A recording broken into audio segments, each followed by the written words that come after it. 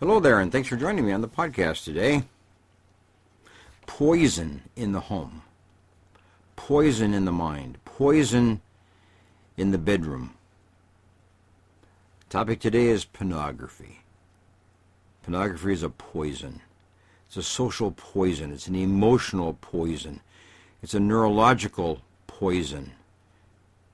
It's a marital poison. It's a relationship poison.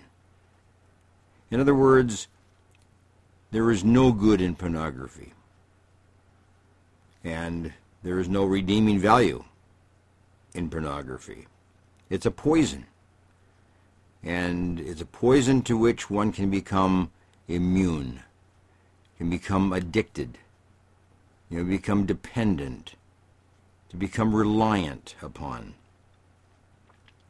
So we are in a very tough situation when it comes to the American male, but also the American female. The poison of pornography. Now, it's a plague in America. The number of people who are involved in pornography is astronomical. You don't know what the value of the dollar is when it comes to pornographic material and what's being spent on access to pornography. Well, here's just a little bit of a figure. The revenue from pornography, just the revenue to various pornography companies that produce CDs, they produce magazines, they produce films, they produce images of all kinds on social media. The revenue that comes to that particular industry exceeds the revenue of the National Football League, the National Basketball League, and the National Soccer League, all combined. All combined. It exceeds the income, the revenue of Microsoft, Amazon, Apple, Netflix, Google, eBay, Yahoo, and Earthlink, all combined. All those companies are rich companies. All those companies have enormous amount of revenue themselves. But the pornography industry is greater than all of those combined. That just shows you the billions and billions of people and dollars that are directed towards the pornography industry. It's enormous. It's powerful. Today I was talking to a 18-year-old just graduated from high school.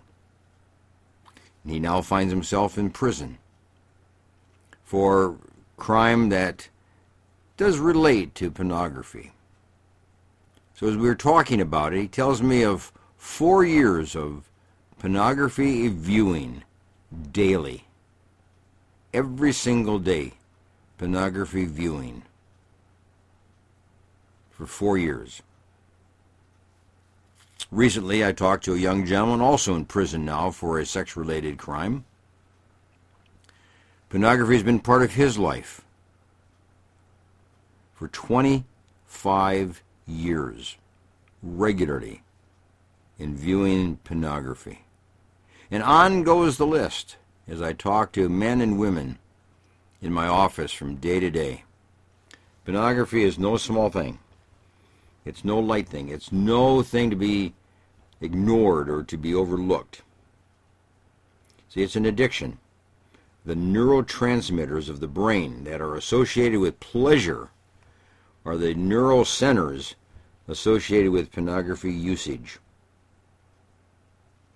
And it's the areas of the brain that are associated with addictive behavior of all kinds. So pornography falls into the gap, neurologically speaking, as well as behaviorally, as an addiction. There's no end to the addiction of pornography. There's an end to the addiction of alcoholism. It's death. There's an end to the addiction of drugs, drug usage. It's death. There is no end to the addiction of pornography. It goes on and on and on. And if there is an end to it, it's called prison. Okay? So our youth are involved in it. Our young men are involved in it. Our young women are involved in it. 50% of divorcees, of those that now experience divorce, 56% name pornography as the toxin, as the critical incident that dissolved their marital covenant. 56%. So we wonder about divorces occurring in America today. We wonder about marital breakdown. Well, if we could eliminate pornography as an addiction, we could eliminate pornography as an object of use, we would save a lot of marriages. We would save a lot of families. We would save a lot of kids. Okay? It's on YouTube. Sexting. Social media. Publications. Paper distributions. CDs. Videos. It's everywhere. It's in every kind of social media that you can name today. Pornography is there and it's available for usage. It pops itself up. Unfortunately, not only we have young kids and young adults, but we have people we call pastors, ministers. 57% of pastors and 64% of youth pastors admit that they wrestle with the temptation of pornography. And they don't win. They don't win. So even the idea that there are people in our culture who should be immune from pornography, or at least have a way of controlling it successfully, don't even draw upon the resources available to them, and they subject themselves to pornography to the point of no return. Destroys their ministry, destroys their profession, destroys their work, destroys their marriages, destroys their congregations, destroys the people that rely on them. That's the destructive side of pornography.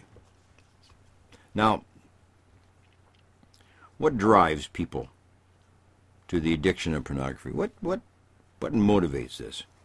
Well, let me name just a couple of them. Fear. You know, people struggle with fear and anxiety. And if they can experience some kind of a visual cue or visual image that produces a drug in their brain called dopamine, then they get a positive experience and it overcomes the feelings of anxiety and fear. So in other words, dopamine in the brain kind of is a positive medical, chemical effect, and it will overcome what one is doing in the area of pornography. So it produces a positive experience, and it removes or eliminates the fear and the anxiety that otherwise they would experience. Depression.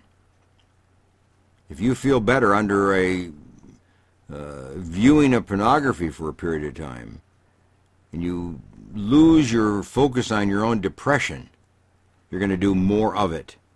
You're going to become ensnared by it.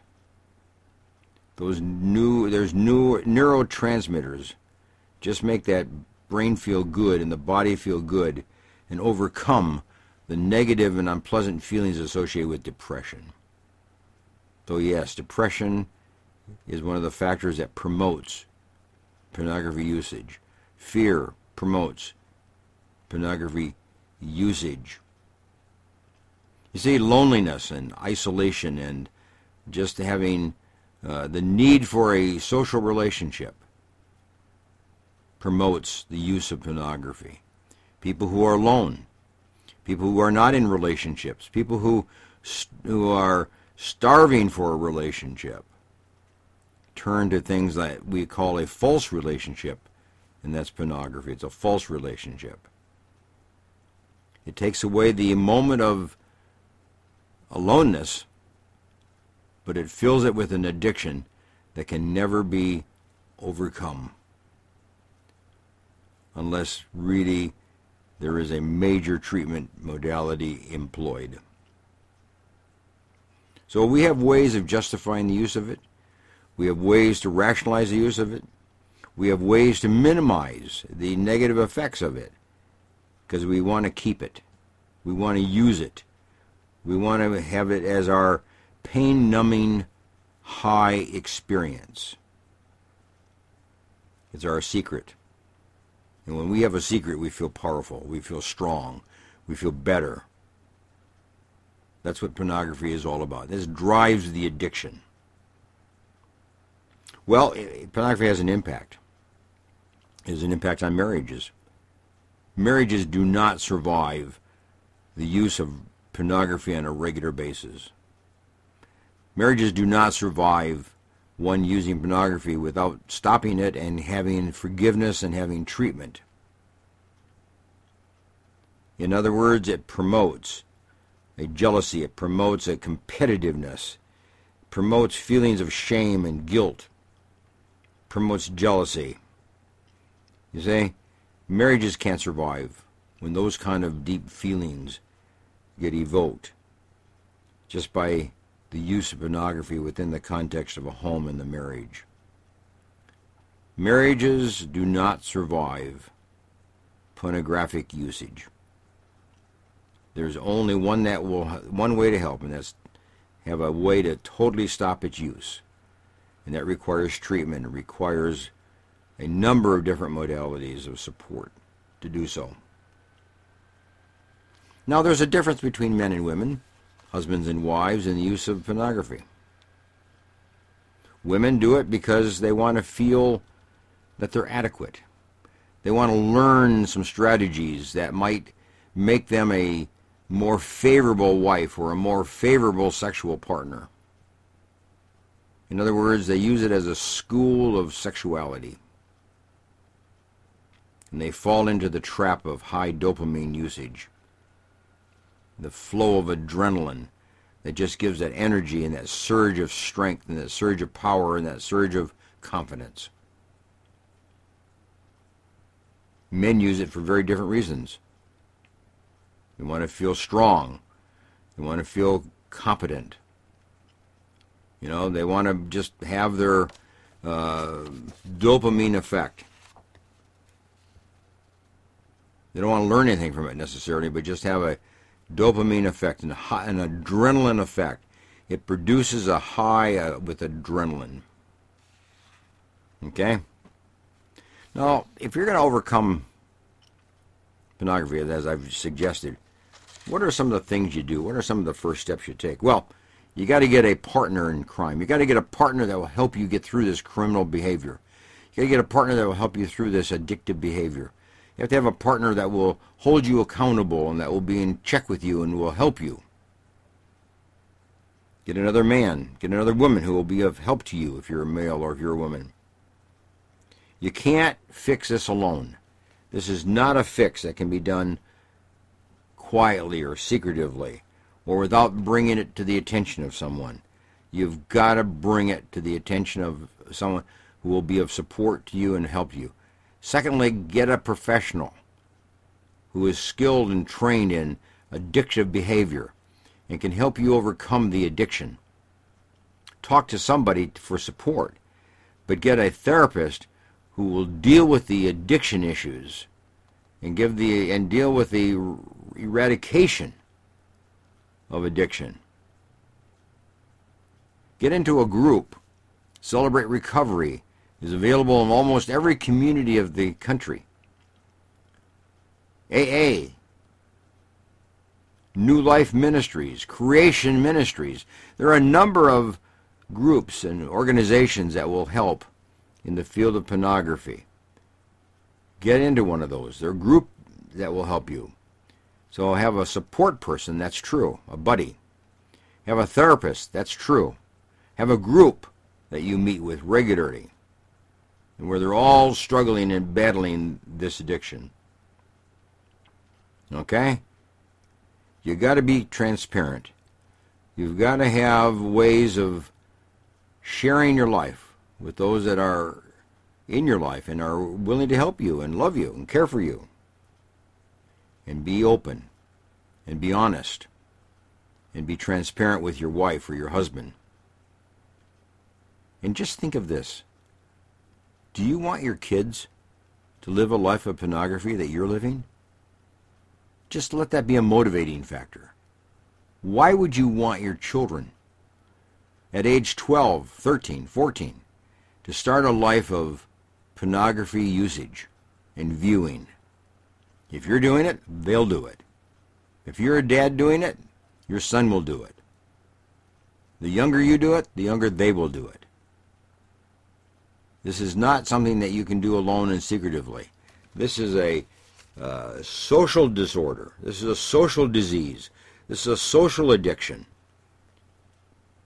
It not only affects your addiction as an individual, but it spreads the addiction to others.